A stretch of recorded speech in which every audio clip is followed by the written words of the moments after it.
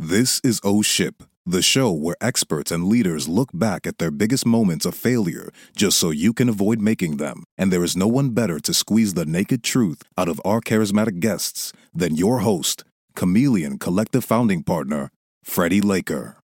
Hey everyone, and welcome to another week of Oh Ship. This week, I was very lucky to be introduced to a chap called Sunil Radia. And Sunil is the CEO and Chief Innovation Officer at a company called Prodo. But beyond that, he's got a really, really cool background from being an innovation leader, both on the agency side and also as a serial entrepreneur. He also happens to be a board member at the 4As. He's a board member of Plus Pool, that really crazy, innovative pool that they're looking at building and floating out and basically outside of New York City. Really wild stuff. He was the chief innovation officer at the highly respected agency RGA. He was the founder of the brand incubator Finch 15. He was the EVP of product innovation at Viviki. He was the director of innovation at BBH. And this list just goes on and on and on and on. So what I really love about Sunil is that he's basically both a diehard entrepreneur, but he's also vastly experienced with innovation in the corporate world. And I think that's why this week's episode is perfectly named An Entrepreneur's Point of View on Innovation at Startups, Big Business, and Beyond. And with that, we're going to start this week's Oh Ship, and you'll get a chance to meet Sunil.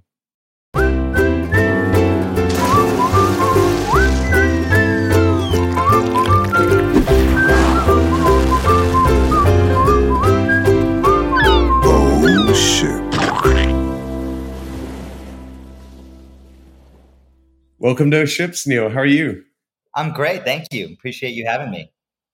I hope I wasn't too nauseating the amount of praise I heaped on you in the beginning, but you've done a lot of really cool stuff. No, I appreciate that. I run on flattery, really, Freddie. So no, actually, it's funny though. Hearing it, it sounds like I've had like 87 jobs, but so many of those are concurrent type roles that I just want to clarify. You're like, it would be such a good look. He's like, yeah, I get fired every 3 months. It's amazing. And then I go someplace else. I love it. A bunch of those were for really quite a few years. So again, you got that young look, but yeah, you've been around doing this for a while. So too right. Funny. So there's so many places we could go with this. Let's start with the basics. Prodo, tell us a little bit about your current company. Yeah, so it's an innovation and design company, and we're weird, and I think we pride ourselves on that a little bit. So we're as likely to compete with like a BCG or an IDEO as we will with like kind of a brand company, and really that the general hypothesis is innovation is hard. It takes a lot of disciplines, and right now, if you're a company trying to do innovation work and you need outside help, you hire a management consultant, then you hire an implementation consultant, then you hire like an innovation and design firm, then a branding firm, and then an agency to kind of go to market. And it's like, that's a pretty broken model. And although the idea sounds insane, our thought is, well, why can't we try to do about 80% of that in one place, knowing that means you have to have a boatload of disciplines. So, we have a 7 founding team, which we always, I would say is a feature, not a bug, because you need all these different disciplines to do this stuff. And so there's no kind of favorite discipline. And that's the thesis behind it, is that's how practical, like actual tangible innovation comes out the door. I want to make sure, did you say you said 7 founding teams? Does that mean you've got 7 founders? Yeah, seven founders. Yeah. And then I drew the short stick, so I had to be CEO, but we will definitely be going back to that because as a serial entrepreneur and founder of a couple of things out there, I know how challenging them is. So, I will tell you, I have some funny VC stories about that, which is like when we were first raising capital, and we weren't really focused on taking venture money because it's not really our business model, but that was a theme that came up, is like that there would be 25 follow-up questions from every VC about it. It's like, no, it flows like a whole hour every time. That's pretty funny. I since we're on it, I have to ask. So, when I've pitched VCs and raised money and things like that, they obviously pick into different parts of the team. So how were they getting? Did they love this? They think this was the worst idea ever? Like, how were people reacting to this? Yeah, so we ended up taking capital outside of venture for what it's worth. And I will say that one of our decisions, we took it from a big marketing services holding company called WPP, who's a minority owner Proto, and large multi-billion-dollar entity.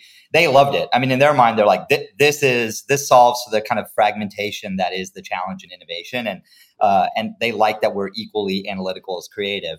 When I was talking to different kind of VC options when we were founding Proto, truly this happened on multiple occasions. We would kind of go through our pitch. We weren't called Proto or anything. NewCo. This is what we think about NewCo. And it was like kind of ask some good questions. They loved the work they'd seen out of the people involved. And then it kind of toward the end, it would always be, "Hey, Sunil, could you stay on for a minute?" And then the people drop. And basically, it was like, "Look, I'm going to just be honest with you. Think of this as advice, which is you definitely don't want that many co-founders." Did they air quote it when they did it? Yeah, and it's always it's free advice in every VC meeting, and all of them the same message: it's too messy, it never works out. Founders are, you guys will argue, and everything goes wrong. I mean, basically, it's just plan for the worst case scenario, which isn't necessarily bad advice, but I think being a collection of optimists, it's like, hey, it's okay if not everything works out perfectly, but there's no way to have our hypothesis, which is very Bauhaus, which is it takes all these disciplines at one table to do this type of work, and then say, oh, by the way, some of them are junior or have less authority, or in any way subservient to the other ones, because that just defeats the model, and that's the very thing that we're trying to be an antidote to. I mean, as a guy who founded a collective, God knows I appreciate this kind of approach and thinking. Absolutely, One other question on Proto before I jump into some other stuff. So with this number of founders, and then what's the total headcount? Because I mean, it seems like it's a pretty proper sized organization. Yeah, well, I mean, we're 18 months old. We're around 50 people at the moment. That's awesome. And we kind of set up this program because, a lot of these, there's no typical type of employee at Proto. You can understand that. I mean, you have someone from McKinsey next to someone from Interbrand next to someone I think it's awesome. Yeah. Versus like someone from Frog, and you'll bring all those people together. So by definition, we even though 50 sounds big to me, being 18 months into this business, the reality is it's in breadth more than depth, if that makes sense. So it isn't like deeply stacked teams. It's just a lot of very, we have multiple special talents that are one of a kind, and they're the only ones with their job title, that type of thing. Very cool. So let's jump into it. That's a great foundation. I could have totally geeked out on your VC stories for another hour, but I want to jump into the innovation side of things. So great, kind of top of the umbrella question, like what decides if a company can successfully transform through innovation? Yeah, I wish I knew the answer to that in a sentence, and I'd probably but I will say, there's definitely some themes that work. And now let's use an example where it's because we work with small companies that are like the disruptors, and then we work with, big kind of the legacy players that are dealing with the disruption, so to speak. On the big end of it, when you're that kind of established company, 100 years old, couple decades old, I will say the ability to accept the cultural change, as small as that sounds, is actually probably the most consistent corollary to success, which is to say that it's a company that isn't going, I have to adjust because the world's changed, but God, I love that old world. It's like, inevitably, and let's take a big company's board. A big company's board will generally have kind of the long tenured people that have kind of been through the peak, so to speak, and then the new blood that have been brought on specifically because change is afoot. And when we're in a project where it's only the kind of, hey, I'm the one board member who's advocating for change, that's the steepest hill to climb, because now you have to bring along some, kind of rooted in beliefs that have like, well, we've never done it that way before. Generally speaking, there's some open mindset about it, because you wouldn't call an outside partner for help around innovation if you thought everything was going great every day. But I will say that ability to say, I know how things were done. I'm not necessarily on board with exactly what new looks like, but I am open-minded about how we have to do different things. That, as simple as that sounds, that's the primary corollary to what's going to be successful. It is a mindset in a lot of ways.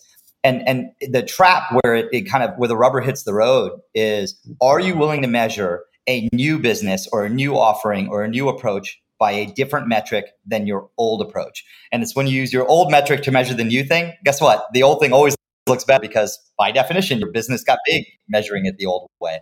But if you acknowledge, in disruption, the world changed. Somehow the value proposition of what we do is different now. So we have to measure it differently. So if you can get to that cultural mindset and then agree, it's going to be a different measuring stick than we had before, because that's what it looks like. Those two tend to be what I call the requirements for change, where we tend to bat the highest. We have the highest success rate when those two things are in place. Mm.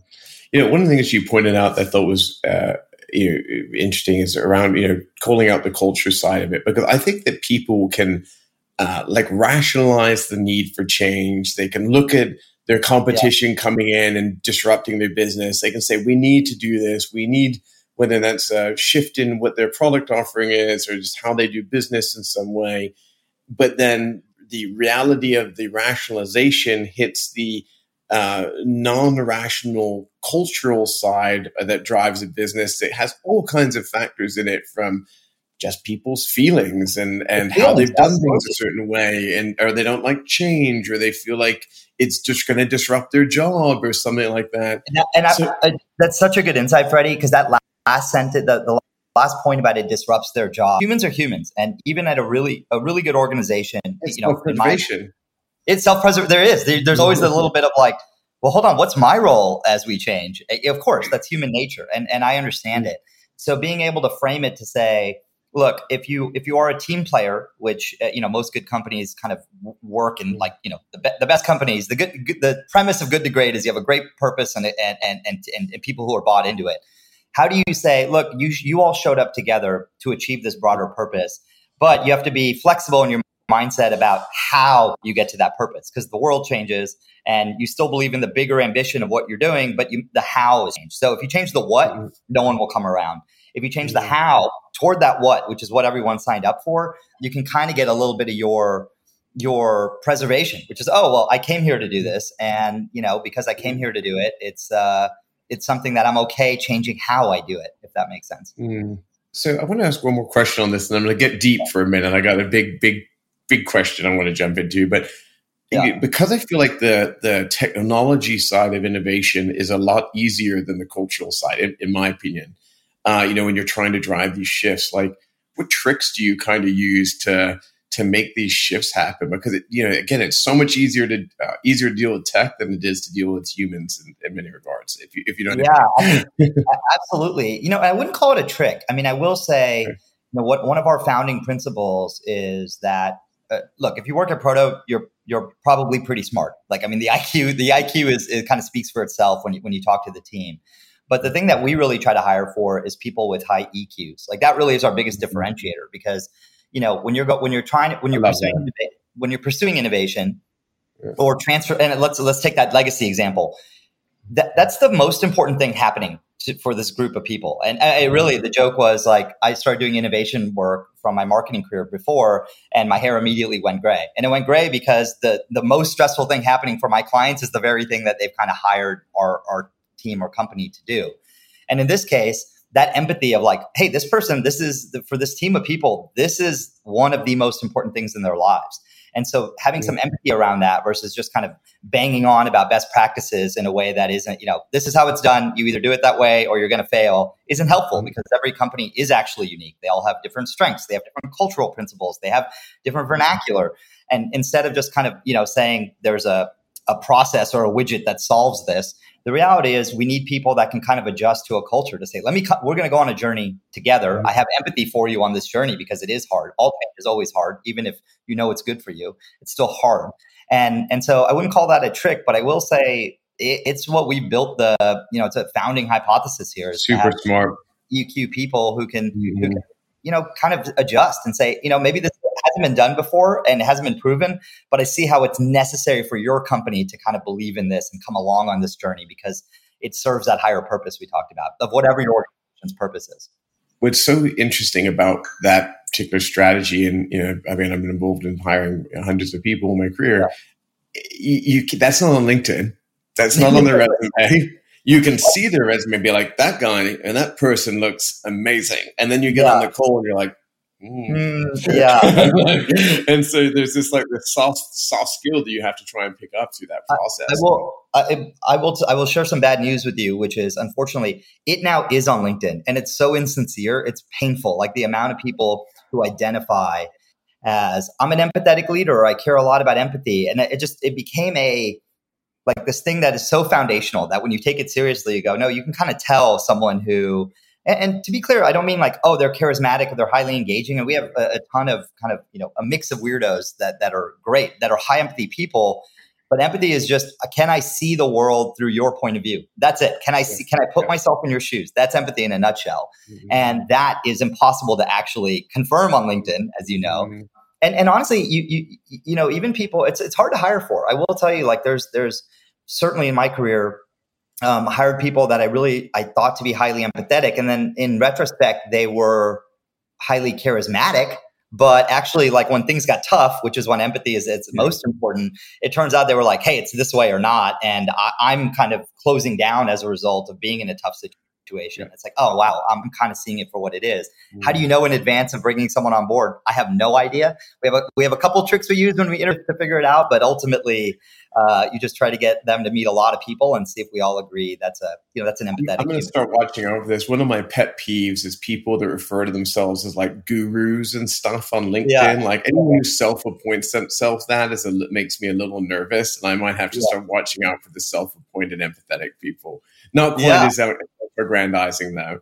So hey, I do want to point out for anyone in the audience right now, if you have a question for Sunil or I about the subject, you want to chime in, just put it in the chat. If we can fit it in, we absolutely will address it. So it's for those of you that tune in live to OSHIP, we want you to take advantage of that live experience. And for those of you listening in, hopefully some great, later on, some great incentive to join the show live. So I want to dive in onto a deep subject here. At least I think is a more challenging one. When you talk about innovation, we just spent some time talking about the cultural side of it. Yep. But I think most people, when they think of innovation, more lean on the thought of this. Oh, it's a new tech or some new thing that gets made, right? And so I would be really intrigued to get your take and potentially maybe, I don't want to put you on the spot for all of Proto and your partners, but certainly your point of view on, when you as a innovation leader start thinking about new tech that you're going to introduce, what are the implications of this potentially like to society, to individuals? Like, does it hurt a bunch of workers? Does it help a bunch of workers? Does it have privacy implications? I'm sure there's a million different ethical questions that come up around tech, and I'd love to know if that's kind of woven into your thought process. Yeah, great question, and I don't mind being put on the spot. If I did, I probably shouldn't sign up. Thank you. Especially one like yours, where I hear your questions. Having seen and heard many episodes, it's I know I get put on the spot. But so I use the definition of innovation that Proto uses, which I guess is one luxury of being our chief innovation officer, is the introduction of something that is new and relevant. Okay, like that in a nutshell, that's what it is. Most notably, you'll notice the word technology isn't actually in that definition. Now, technology is a key enabler of that. Let's be clear. It drives a lot of the change we're having to adjust for. It gives us opportunities that maybe didn't exist before. But it isn't about the technology. The technology is hopefully the enabler toward introducing, like bringing it out to the real world, something new. That's the easy part. Everyone knows new is an innovation. But it's relevant. And the relevant part, I want to tie your two questions together, which is what's relevant for company A, even if they compete with company B, should by definition be different. And because if they are a purpose-led company, their purpose should be different than their competitor's purpose. There's some higher order that they're pursuing. And so what's relevant for them, their strengths are different, their culture is different, their mission is different. You have to account for that. The role of technology then, and this is the thing, I've actually spoken about quite a bit, is technology is neither good nor bad. I think when people, and every cocktail party conversation, when someone eventually pins me down to figure out I work in innovation, will ask me about technologies. Like they immediately jump into it, and then luckily I can immediately defer them to crypto and talk about that for an hour. But instead, I will occasionally get the comment about, well, technology is bad. Or technology is good. I'm like, it isn't. It's like technology is an enabler of what we do as humans. And so you have good humans, you have bad humans, you have good plans, you have bad plans. And we just have to acknowledge that if we're going to be the company that is actually introducing a new technology or a new approach to an existing technology, which is often the case, it's not like we're inventing some new tech and dropping it into a company. It's, hey, you've never used this technology before, or you're using it maybe in a less relevant way. As we move it, let's be conscious about the impact of that and adding, it's our job to make sure there's an ethical layer there. And that ethical layer isn't just a set of rules. Of course, we have those sets of rules around what we think are the right ethics of applying tech. But our goal is to say, if you believe in this purpose, and we try to work with only purpose-led companies, then this is actually how we have to lay out rules for how you're going to apply this technology. Because if you care about your workers and this technology is actually going to save you costs on workers, then you have to think about that as the implication. And, that's the point. It can change your workers, but is it just going to just say, oh, we're now going to be fully automated in something? Or if we're going to apply machine learning, which comes up a lot, if we're going to apply machine learning, let's make sure we understand the confines within what we're trying to learn versus just kind of hand over the keys of empowerment and assume that it will self-guide what is good and bad. Like your purpose is that ethical lens, and different companies have different purposes. So generally, a lot of our work is translating what they're trying to do. And hopefully, we're very choiceful about our companies that we take on as clients, and then say, now let's figure out what the application is to the technologies we're talking about. Tell me what I think is so cool about this. A lot of marketers tune into OSHIP, and I like to believe we appeal to a broader audience across a lot of different industries, but I know we have a lot of people from the marketing world that tune in. And I think marketers, the kind of talk around purpose-led brands has been around, for a while, and that's something that you hear a lot of people talking about. What has been a theme with some of the other great leaders like you I've been able to have on their ship over the last couple of years is, really making sure this concept of purpose extends everywhere. It's innovation. But you could be a technology leader, you can be an innovation leader, it could be your operations team. Everyone should be led by this company's purpose. And it's not just a branding exercise, and I think that's a really, really cool that is how you kind of come back through this lens. So, yeah, we got a question from the audience I'd love to throw in. So Meg Kinney asks, do you enlist ethnographers in your explorations? If so, when and in what way? Yeah, great question. So with ethnographers, of course, so there's no way to do innovation work. All good innovation work, this is kind of a standard principle in the space, is you want to be as customer centric as you can. I say customer because we do a lot of B2B work, not just B2C work. And by the way, more recently, a lot of government B2G work, which has come up because we do, especially in the climate space, governments are huge customers of whatever the climate entities may be. So by definition, the only way that you can really get to what are the real audience needs here.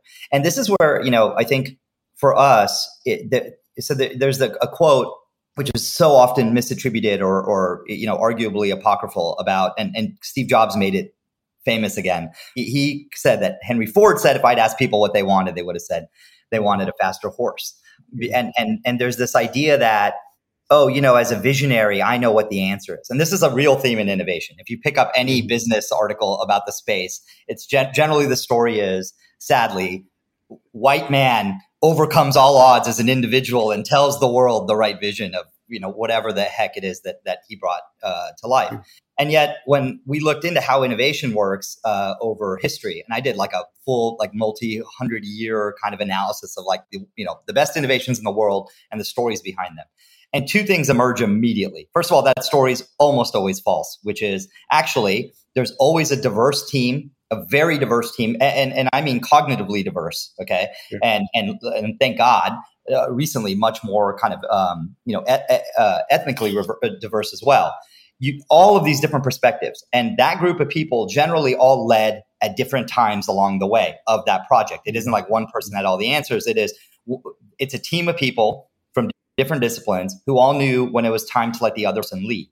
And this is the part of innovation that gets left out a lot, which is the fellowship of hey, it's my turn to follow, and I understand that. That's actually what makes me a good leader or a good team player is I know when to lead, I know when to follow. But who are you going to follow? Oftentimes, one of the integral parts of this is the person you're making the thing for. Who is the audience that uses this? Who is the person who's buying it or applying it or experiencing it in some way? And that is why ethnography is critical. So you have to be able to say, hey, let's not just ask people, because by the way, that although I will say that's a I think Henry Ford just was bad at customer research because you can ask people and people are savvy and they do know and can give you good answers. But then you also watch them and actually see how do they experience things really? And then what are our observations of what it is that they're actually doing, regardless of what they're saying. And of course, there's always going to be a delta in what someone tells you and then kind of what they do. That's true everywhere. So just understanding that humans are human, back to that original theme, being able to follow them and get insights from, oh, this is actually how they apply something, matters in every project. It isn't a specific use case. It's, you have to have some form of customer insight, and ethnography is a great tool for that. One of many, I might add, but it's an important one. Awesome. Megan, thank you for that question. That was great. So I'm going to jump back to something you said earlier. So we said, humans being humans for a minute here. So, I was blown away by how many founders you've got. I think that I've never tried to do anything like that. So I had to go back to this. What's it like, and what are the challenges of running a company with multiple founders, especially when they've all got basically different backgrounds like you outlined? Yeah, luckily none of them will ever watch this, so I can speak. Perfect. Bunch of bums then. No, I could. Well, look, I will say we had the advantage of many of us knew each other before. That helps a ton. So it isn't just we met on LinkedIn and all decided to make a company together. So we kind of know, to that point about leadership and followership I brought up, which is a real principle for us of know when it's your turn to follow. What's been, I'd say, the biggest challenge is when we're disagreeing. Of course, that happens on every founding team. I would say the hardest part of it, though, is because we disagree on 80% of the time we disagree. Like, it isn't we see the world eye to eye. We don't. We actually went out of our way to make sure that we have people who don't see the world eye to eye. And so knowing when it's like, we should kind of probably follow this person's lead is the tension that, I certainly feel a personal responsibility to balance. But really, it's shared by all the founders, which is just making sure that this is my opinion, but this person, they're good at what they do and I trust them and let's go their way. I think really, ultimately, that means being able to check your ego. And that's what it is in a nutshell, which is like, you have to remember that if we're making a thing together, it's great news when I was wrong and you were right and we followed your lead. Like, that isn't about, it's not if I'm right or wrong, it's did we collectively get to right? And so the reason I said it was a feature, not a bug, is I have to believe in this group of incredibly smart, nice people, we will probably have the right answer somewhere in that group. The challenge is being able to identify when it's the right answer, so to speak, or is this the right approach to it? And the good news is that, I feel like, in any business, it always feels like the stakes are so high and, people's livelihood depend on this. But, at the end of the day, you can get a lot of things wrong. I mean, this is why I was happy to, actually come on this particular podcast versus others, is just the acknowledgement of like, you can survive most errors you make as long as you learn them, right? It's a chance. And we say a lot, we reserve the right to get smarter. Cool. Yeah. I reserve the right to get smarter. I'm allowed to change my mind. In fact, if I never change my mind about anything, I'm probably doing something wrong, or I let my ego decide what's happening. And I would say that's the main challenge, is to be able to say, let's go with this person or these group of people, out of this leadership team that see the world this way, and let's try it. And then having really clarity, and this goes back to the same thing I told you we tell clients, having clarity on what success looks like. Did we measure success right? So are we winning or are we losing based on this decision that we made? Is that going well? But is it honestly going well? Or is it just, I really need it to go well, so I'm going to use my marketing hat and just make sure it sounds like things are going great when it's not. And I'd say that's the challenge, is just being able to have check your ego and then have the faith that the other people really want you to succeed as much as they want themselves to succeed. And then being able to give each other feedback. And that's the hardest part. I will say, in a nutshell, and that's at our company, we really value feedback. It's the hardest part about working here, is you get feedback from everybody. I mean, if you're a designer, you will get feedback from a strategist or a technologist or whomever else about design. It doesn't matter, because the whole belief is all those disciplines together work. And the hardest part is being able to just, with compassion and with empathy, tell someone when it isn't going well and know that, hey, I'm still on board with what you're doing and I believe in it, but we just have to look at this and it isn't going as well as we thought it would, and let's change direction. And I'd like to think on a good day, I get that and listen to it from those individuals as well. I also get the impression that you and your team coworkers and co-founders have a good sense of humor, because I've been ruthlessly trolling you in the LinkedIn chat about asking you to rank your co-founders,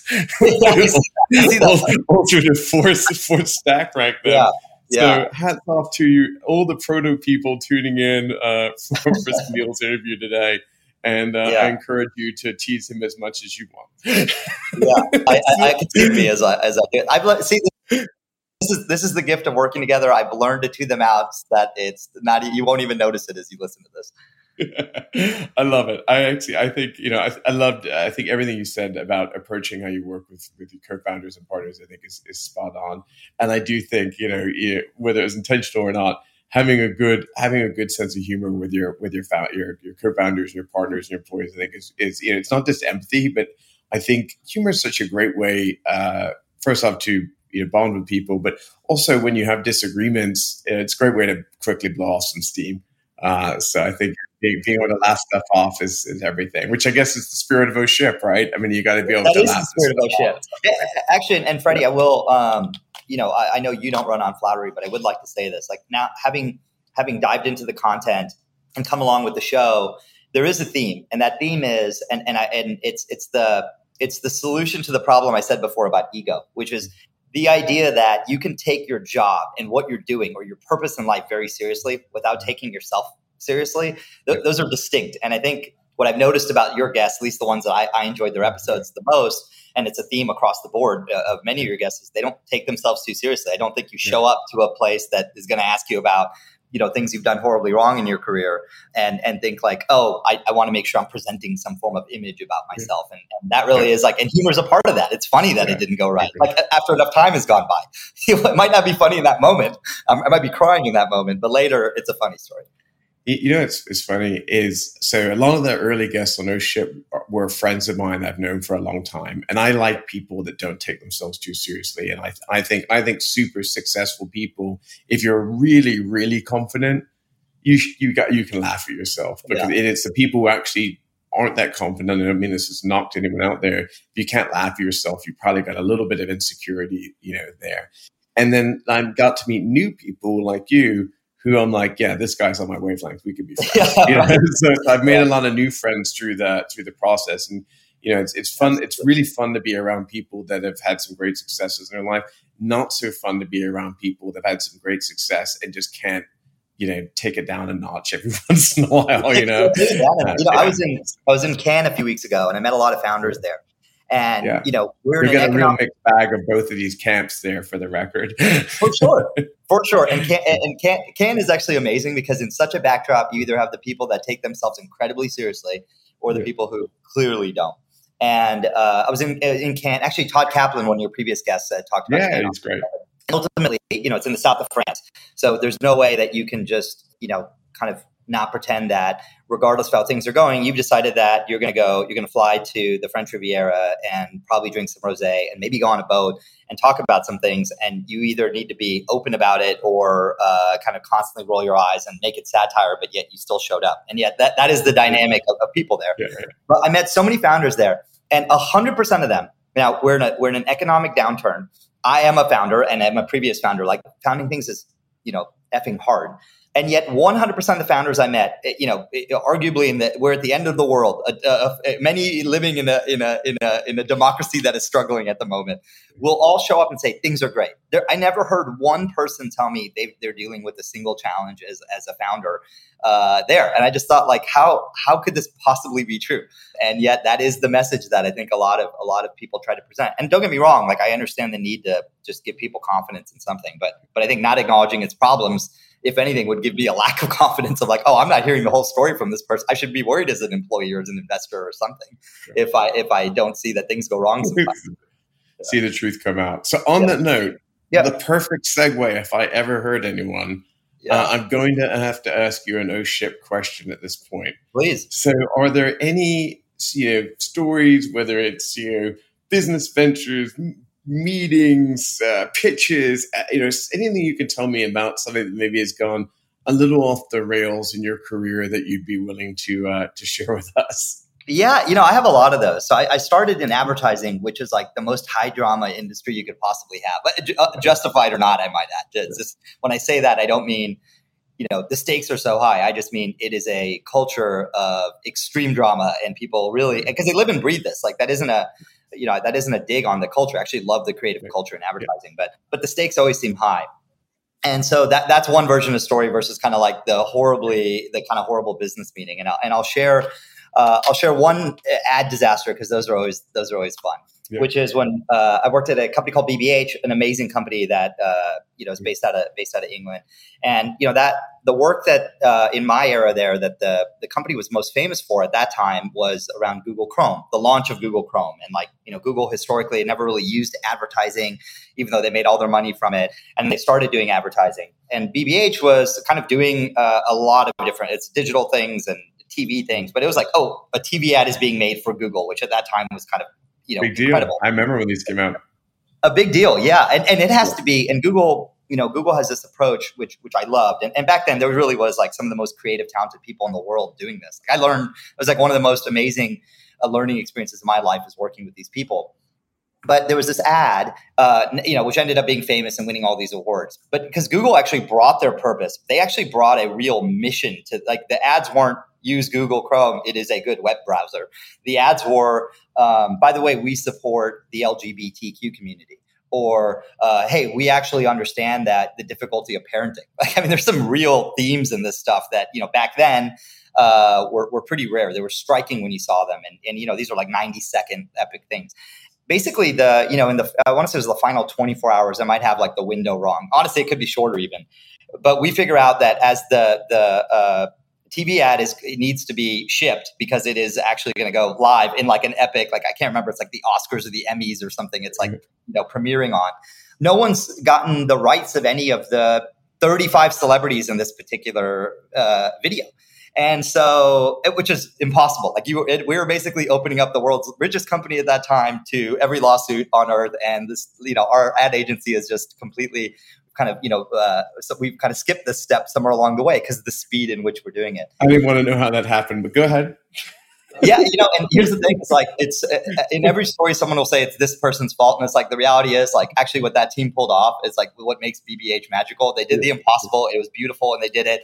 And one step got skipped, but it turns out it was a high cost step along the way. And so, this use of relationships with all these people, and these are huge celebrities, which is, by the way, this spot, if you guys want to Google it, it's called It Gets Better. And it's basically people talking about, it's tied to the It Gets Better. I don't want to just call it a campaign, but it's a whole movement to kind of support the LGBTQ kids who had a high suicide rate, which is like, hey, this gets better. Just don't worry. As you grow up, this will get better and it gets easier. And that's the message. And it's amazing. And we partnered with this. It's called It Gets Better, the organization. And it turns out, though, that even though we sent a lot of text messages and urgent agent calls and everything, that there's one individual celebrity who's like, I'm not signing this, and basically is now using that to negotiate to get more money. And there's no negotiation. It's like, we're done. It's ready to go. We need to click email on a link to download a file. Please, please, please, please, please just sign this. And lo and behold, that didn't happen. And earlier, like that week or that month or something, Lady Gaga had come by the Google offices and said, we should do some stuff together. And so the Google client at the time was like, let me ask her if she would film something. And she literally gets her phone and films it backstage. And so if you look at that TV spot today, it is all this like kind of high def, kind of amazing messaging. And then Lady Gaga just kind of filming herself, filling in the what would have been, 8 seconds of dead space in the middle of this commercial, done immediately, no edit. She's about to go out, then goes on to perform, and that thing got shipped. And it was definitely that moment of like, we're about to air something and it's just going to have like 8 seconds of black screen. And we'll use that time to update our LinkedIns because we're all getting fired. You just filled it with a little original live Lady Gaga content. So that worked out okay. Yeah, it worked out great in the end, but that was one of the high drama moments. I will tell you one that has less of a happy ending that is just an embarrassing story, if that's okay, on the other end of the non-advertising. It's a safe space. You do your thing. So this is a large automotive company, a large American automotive company. And they had brought us in to do at that time, it was some innovation work about directly tied to video games. And video games have become this huge entertainment platform. But when I was doing video game stuff, it was big as a business, but it didn't have a cultural respect at the level of like, kind of film and bigger than the movie business. Bigger than the movie business. Yeah. And honestly, and it's obvious to anyone who grew up playing video games, but it was very hard for, let's say, a pre-video game generation to acknowledge because they thought of it as that's a bunch of like teenage boys doing it. And I don't care about that. I'm trying to sell. I'm a 44-year-old video gaming nerd to this day, so I get it. And by the way, that puts you in the average age of a video game player, not anything else. But there was this perception back then. This is probably 15 years ago. And so we're pitching this thing. And so as a result, we have to bring out, because for a lot of these clients, you have to show them what you mean. Like they've never, I've never seen an Xbox, or how does it work? Or what do you mean there's like online communities playing together? And so you have to go and demo it. So we have to bring out this hardware, and we've done all this stuff. And this particular marketing leader, who had a very big title at this automotive company, during the meeting, she had said, I'm trying to not reveal too much because I don't want this story to be horrible, but it turns out that she had, at that time, she was with like kind of her two marketing left and right hand people. And one of them, like she sent out to go get a coffee, and then, during it. So then it was just her and then the other right hand. And then that person left, and it was just us and her. We're doing the whole dog and pony of these are video games, and this is what we're imagining. And this is we're all about automotive. And that person comes back with a newspaper and hands her the newspaper, and she starts reading it. So to be clear, she can't even see the thing we're demoing. She's got a full newspaper open across her face. And you just keep talking, because what else can you do? That the person's, it's fine, we'll let it go. And then she starts laughing. And we're like, oh, what's funny? I'll use this as a segue to re-engage you here. It's like, what's funny in the Wall Street Journal of all places? And she's like, oh, I'm in the Wall Street Journal today. That's why she's laughing at her own quotes in it. I'm like, oh, that's kind of a funny. Oh, that's great. Let's talk about that.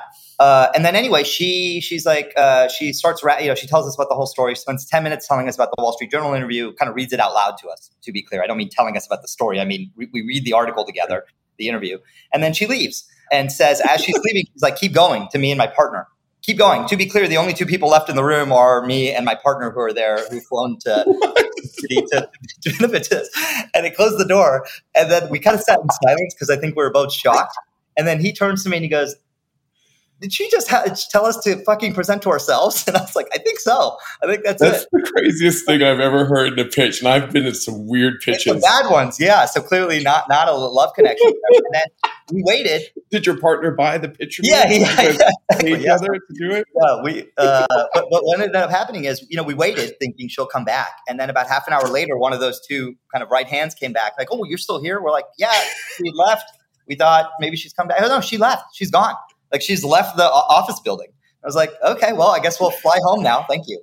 So that's actually one of the best and weirdest of Chip stories. And it was, so I actually have tears in my eyes. I don't know if that's tears from just empathy because of just some of the things I've been through in my career, but oh my God, that's good stuff. It was bad. There's a guy I've done a lot of pitching with over the years who I'm going to have to make sure he reads this, because that was comedy gold. So thank you for that. It's horrible. And honestly, like, it's one of those things where my tears were sad as a result. I was like, we prep for 2 months for this meeting. And then later, or now tears of laughter, because I'm like, wow, those were the hard days of being a founder, of just like, that person doesn't care what you're saying.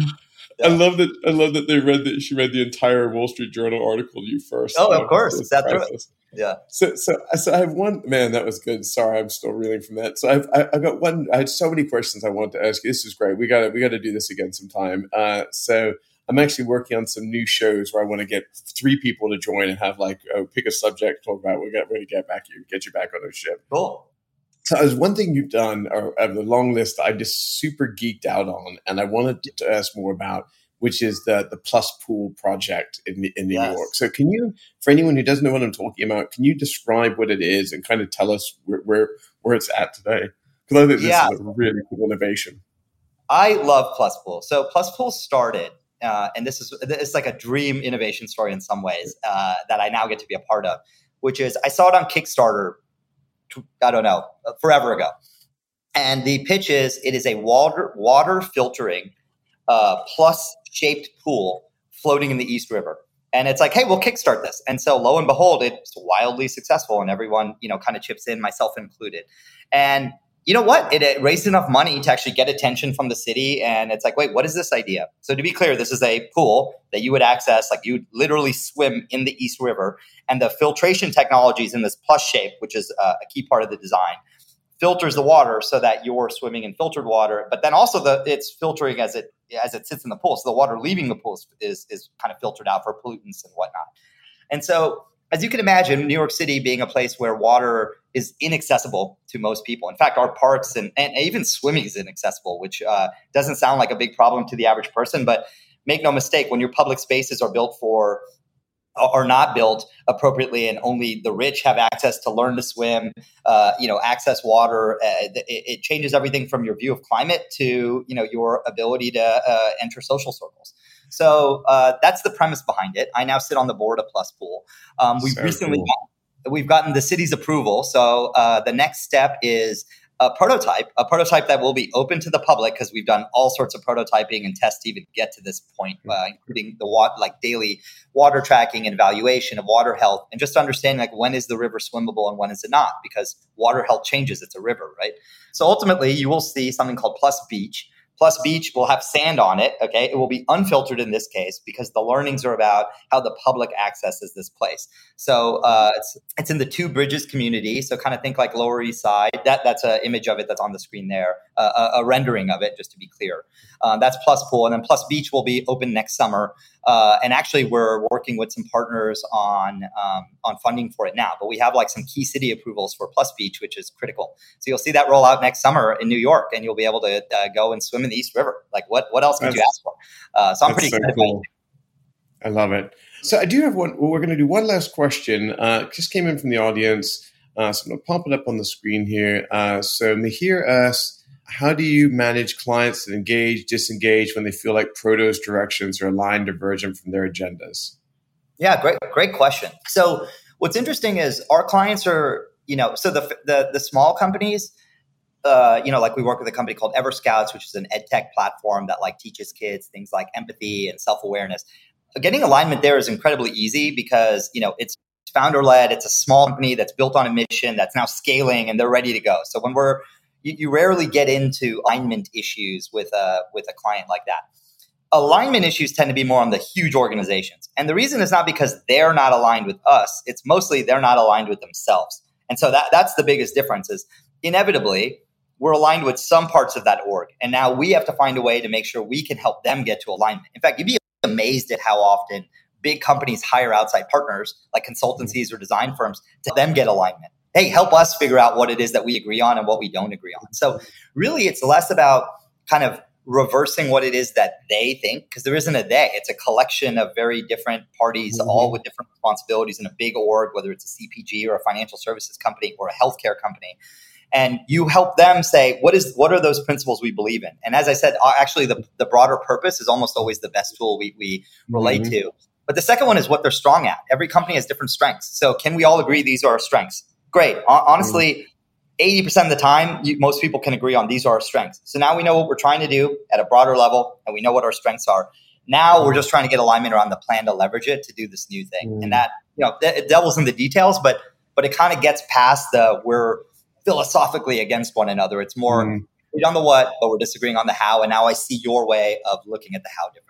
Yeah. Going back to something you said earlier in the chat where you talked about obviously a company's purpose. And I feel like when you find clients that have a clear purpose so that the work you're going to do, first off, the work you're going to do is better when you know that they understand that clearly. And probably more importantly, I think a lot of people have a stated purpose, but they don't walk their talk.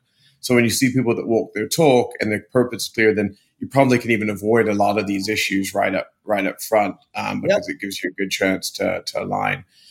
So, Sunil, I just want to thank you again for coming on. I had a really, really good time today. I hope you had a good time because I enjoyed myself, and I hope everyone that watched had a great time, and everyone that's listening, whether you're tuning in after the show or watching us live, just thank you. We really appreciate you supporting the show. It's something we do just to share great content with all of you, and we get so many amazing people like Sunil that are able to give us some of their time and share their thoughts. So thank you again for those who are listening and watching, and thank you again to Sunil. Sunil, how should people find you if they want to learn more about you?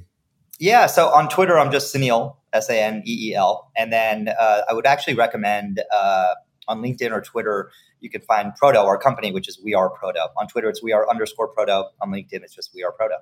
So any follows you can see our work. We do a lot of design stuff. It's not just kind of like long word descriptions of what we do. It's actually hopefully it'll be compelling and interesting, and you can experience what we actually do for a living. Right. Thank you so much. And then again, for those of you who tuned in, please support the show. The best thing you can do to do that is follow me on LinkedIn, follow us on, any of our social profiles, whether it's YouTube, LinkedIn, Facebook, Instagram, Twitter, a million places for us to connect with us under a Ship Show, and tune in. We got great content that comes probably a solid 40 out of 52 weeks a year. Thanks again, everyone. And I'll see you next week on O Ship. The O Ship Show is brought to you by Chameleon Collective, where we lead, scale, and adapt to build and grow great companies. You can learn more at chameleoncollective.com. Freddie will see you next time when we will once again be raising the sails for the O Ship Show.